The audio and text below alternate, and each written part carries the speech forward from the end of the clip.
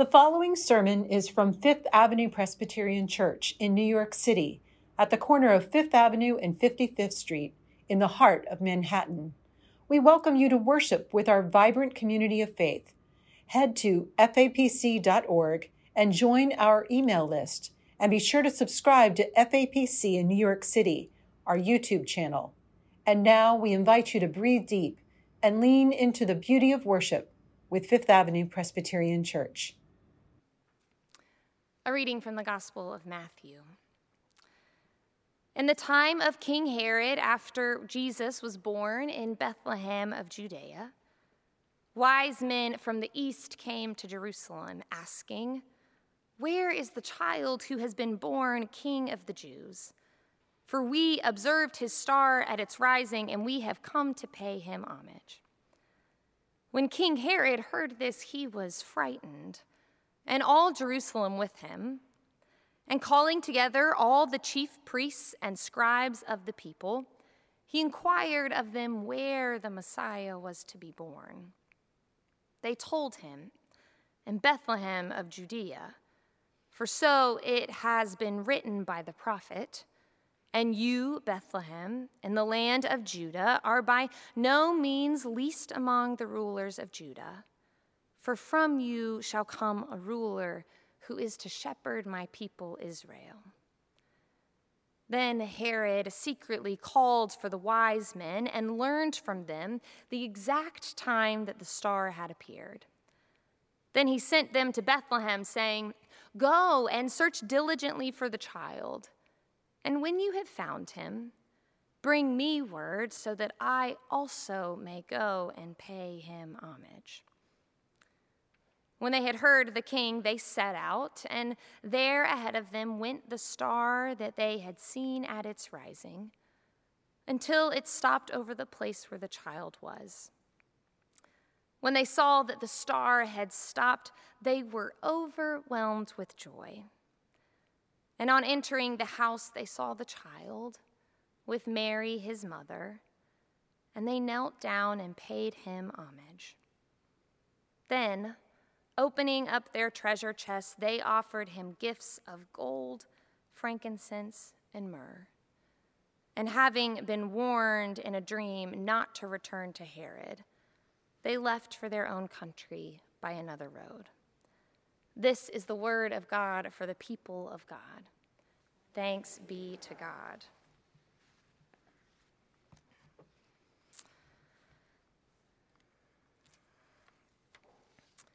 When I was in 7th grade, I went on my first church trip with the youth group. It was a ski trip to Winter Park, Colorado. Dozens of my peers and I piled onto a charter bus and drove through the night to the mountains, where I spent most of the day rotating between falling and losing my skis with remarkable consistency. It turns out skiing is not my spiritual gift. Each night, after a full, and in my case, semi-humiliating day on the slopes, the youth group would gather together at the YMCA lodge where we were staying, sit in a big circle on the floor, and debrief our day. I remember the first night together, my youth director circled us all up and said, "Okay, kids, I want to go around in a circle, and I want everyone to answer the question, where have you seen God today? Where have you seen God today?" On paper, that seems like a pretty straightforward question, but my 7th grade mind immediately began wondering, are we talking metaphors or angel sightings here? What does he mean, where have I seen God today? I looked around the circle, wondering if other people were feeling the same sense of rising panic I was. I thought to myself, is this some youth group initiation test? Is there some right answer I'm supposed to know? Did they teach this on the confirmation retreat last fall? I knew I should have signed up for that. Or does everyone else in the circle have some holy geotag on where God is in Winter Park? I was so confused. But as we went around the circle, my panic began to fade. People began telling stories about strangers who helped retrieve lost skis and poles up the mountain. One kid told a story about feeling embarrassed when he missed the ski lift exit. We've all been there. Only to realize that an upperclassman in the pod behind him intentionally stayed on the lift too, so that he didn't have to ride down alone. Several people told stories about the vastness of the sky and the way the mountains can take your breath away. And others spoke about laughter that was contagious and what a sacred gift that is to share with friends. And slowly but surely, person by person, I realized what my youth director was asking. The question wasn't about angel sightings or divine coordinates. My youth director wasn't looking for a particular answer to the question, where have you seen God today? He was challenging us to look. He was challenging us to look for the good, to look for the holy, to look for love that surprises us, to look for things that take our breath away, and to point it out and say, that feels like God at work. My youth director wasn't looking for a right answer to the question. He was just trying to teach me how to look. I think it's the same reminder we get in our text for today. Our scripture passage today comes from the Gospel of Matthew, chapter 2. It is the well-known story of the wise men. Now, despite how well-known these biblical characters are in our modern world, the Magi even end up in the Rockettes Christmas Spectacular, we don't actually know that much about them. We don't know the wise men's names. We don't know where they came from specifically, only that it was somewhere in the east. We don't know how long they've been walking. We don't know if there were 3 or 30 of them. We don't really know what it means to be a wise man, although scholars assume that probably meant they were dream interpreters or astrologers to the king. There's a lot we don't know. The gospel writer of Matthew gives us 16 verses of genealogy in chapter 1, an incredibly long and detailed list of family names. However, when it comes to chapter 2 and the story of the Magi, I can only assume that the gospel writer got a hand cramp, because long gone are the details we found in the genealogy, and instead we find ourselves reading a fairly simple plot. There's a lot we don't know. But what we do know, one of the only details included in this story, is that the Magi go looking for God. I hear that youth group question echoed in our text for today. Where have you seen God? Matthew doesn't use those words exactly, but the wise men do roll into Jerusalem and ask Herod, where is the one who has been born King of the Jews? It almost sounds as if they're saying, have you seen him? Have you seen him today? The Magi go looking for God. It's a detail that I love. And I can't help but wonder, is it one of the only details in the story because it's one of the only things the writer really needed us to hear? Did the writer leave out details like the Magi's names and the size of the caravan because none of that really compares to the fact that they went out of their way to look for God? Picture it. The Magi did not stumble into Jerusalem. Bethlehem was not on the way to something. The trip wasn't convenient to schedule. They weren't in town to do some shopping, and hey, while we're here, might as well ask Herod, have you seen any new royalty recently? No. The Magi go out of their way. They load their camels. They walk for who knows how long. They bring expensive gifts. They shade their eyes from the sun during the day, and they pull out their maps of the sky by night. They do all of this because they are looking for God. Can you imagine what our life would look like if we looked for God with the same intentionality that they did? I want a faith like that. I wish I could stand up here and say that the most meaningful faith moments I've had in my life were because I, like the Magi, went looking for God. I wish I could say that I was better about walking towards Bethlehem, that I never lost sight of the star, that I have been as wise and intentional as they were.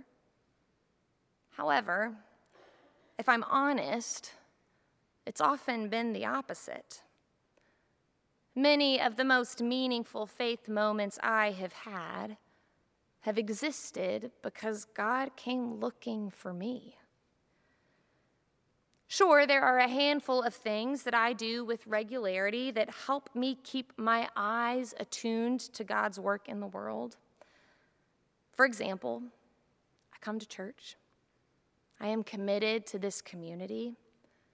I try to spend time in nature. I read poetry, which for me often feels like a prayer.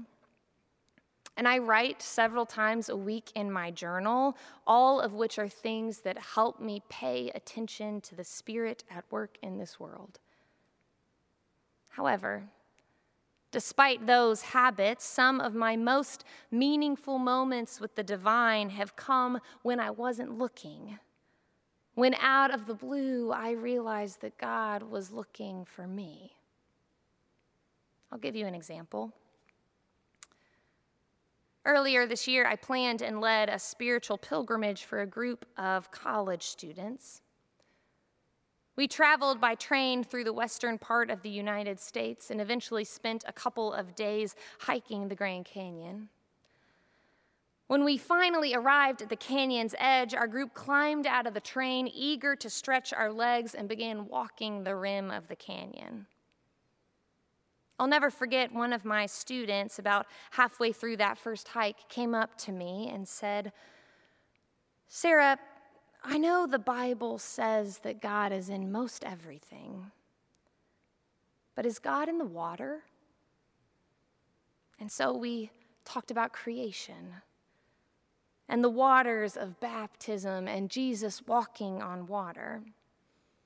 And then he asked, "Is God in fire?" And we talked about Pentecost and the cloud of smoke that led the Israelites through the wilderness. And then he said, "Do you think God is in the wind?" Later that evening, our group found a quiet place along the Grand Canyon's rim for a sunset devotional. It's my favorite memory from the whole trip. One of my colleagues instructed the group to spread out along the edge with instructions to spend 20 minutes just sitting still, writing in our journals or praying or enjoying the sunset over the canyon. I walked away from the group for a bit and found a quiet place on my own along the edge. It took all of us a while to find a place to sit, but as soon as we got settled, I heard it, a gust of wind. It started in the tree branches below, seeming to come up out of thin air, and then it came rushing through our group. I remember laughing to myself with awe as the wind picked up my hair and tossed open the pages of my journal and brought goosebumps to my skin. It left as quickly as it came. But the first thing I wrote in my journal that night was, yes, God is in the wind. It's a moment I won't soon forget because it was one of those holy moments where it felt like God had come looking for me. Friends, I have no doubt that God comes looking for us. I'm sure you've had those moments too. Sometimes we feel it here at church. Sometimes we feel it when we are way out of town under the stars. We almost always feel it the first time we hold a newborn. God always has a way of coming to us. That is abundantly clear to me. However, I don't want a faith where I stand still and simply wait for God to come to me. As magical and awe-inspiring as those holy moments are, I don't want a faith that feels one-sided. I don't want a faith built like a one-way street. I don't think God wants that either. I want a faith that looks like that of the Magi. I want a faith that requires me to roll up my sleeves, to look for the star, to walk day after day, even when the path is unclear.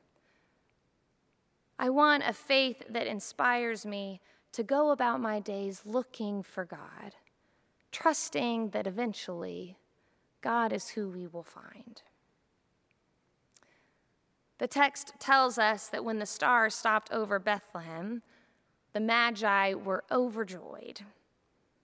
Can you picture it? The Magi suddenly getting a late-night burst of energy as they realize that they have found what they are looking for. The news rippling down the line, the star has stopped. We think the star has stopped past the telescope. Can't you imagine them jumping up and down, hooting and hollering, clapping their hands, breaking out in song and dance right there in the desert because they went looking for God and God is who they found? Now, I know what you're thinking. You're probably saying to yourself, yeah, that sounds lovely, but faith is easier said than done, preacher. It's a whole lot easier just to wait at the edge of the canyon for those goosebump moments. I get it. Some of us spend our whole lives looking for God. Some of us spend our whole lives chasing after that star, and we never feel like we make it to Bethlehem. I know that. I grieve that. The journey of faith can be a complicated one, and I am not here to tell those people that they need to look harder. No, those folks are already seeking. I am speaking to the rest of us. This sermon is for those who, like me, sometimes forget that we can go chasing after that star in the first place. I'm speaking to those of us who sometimes leave our faith up to the Grand Canyon moments as if that's all we've got. That's not all we've got.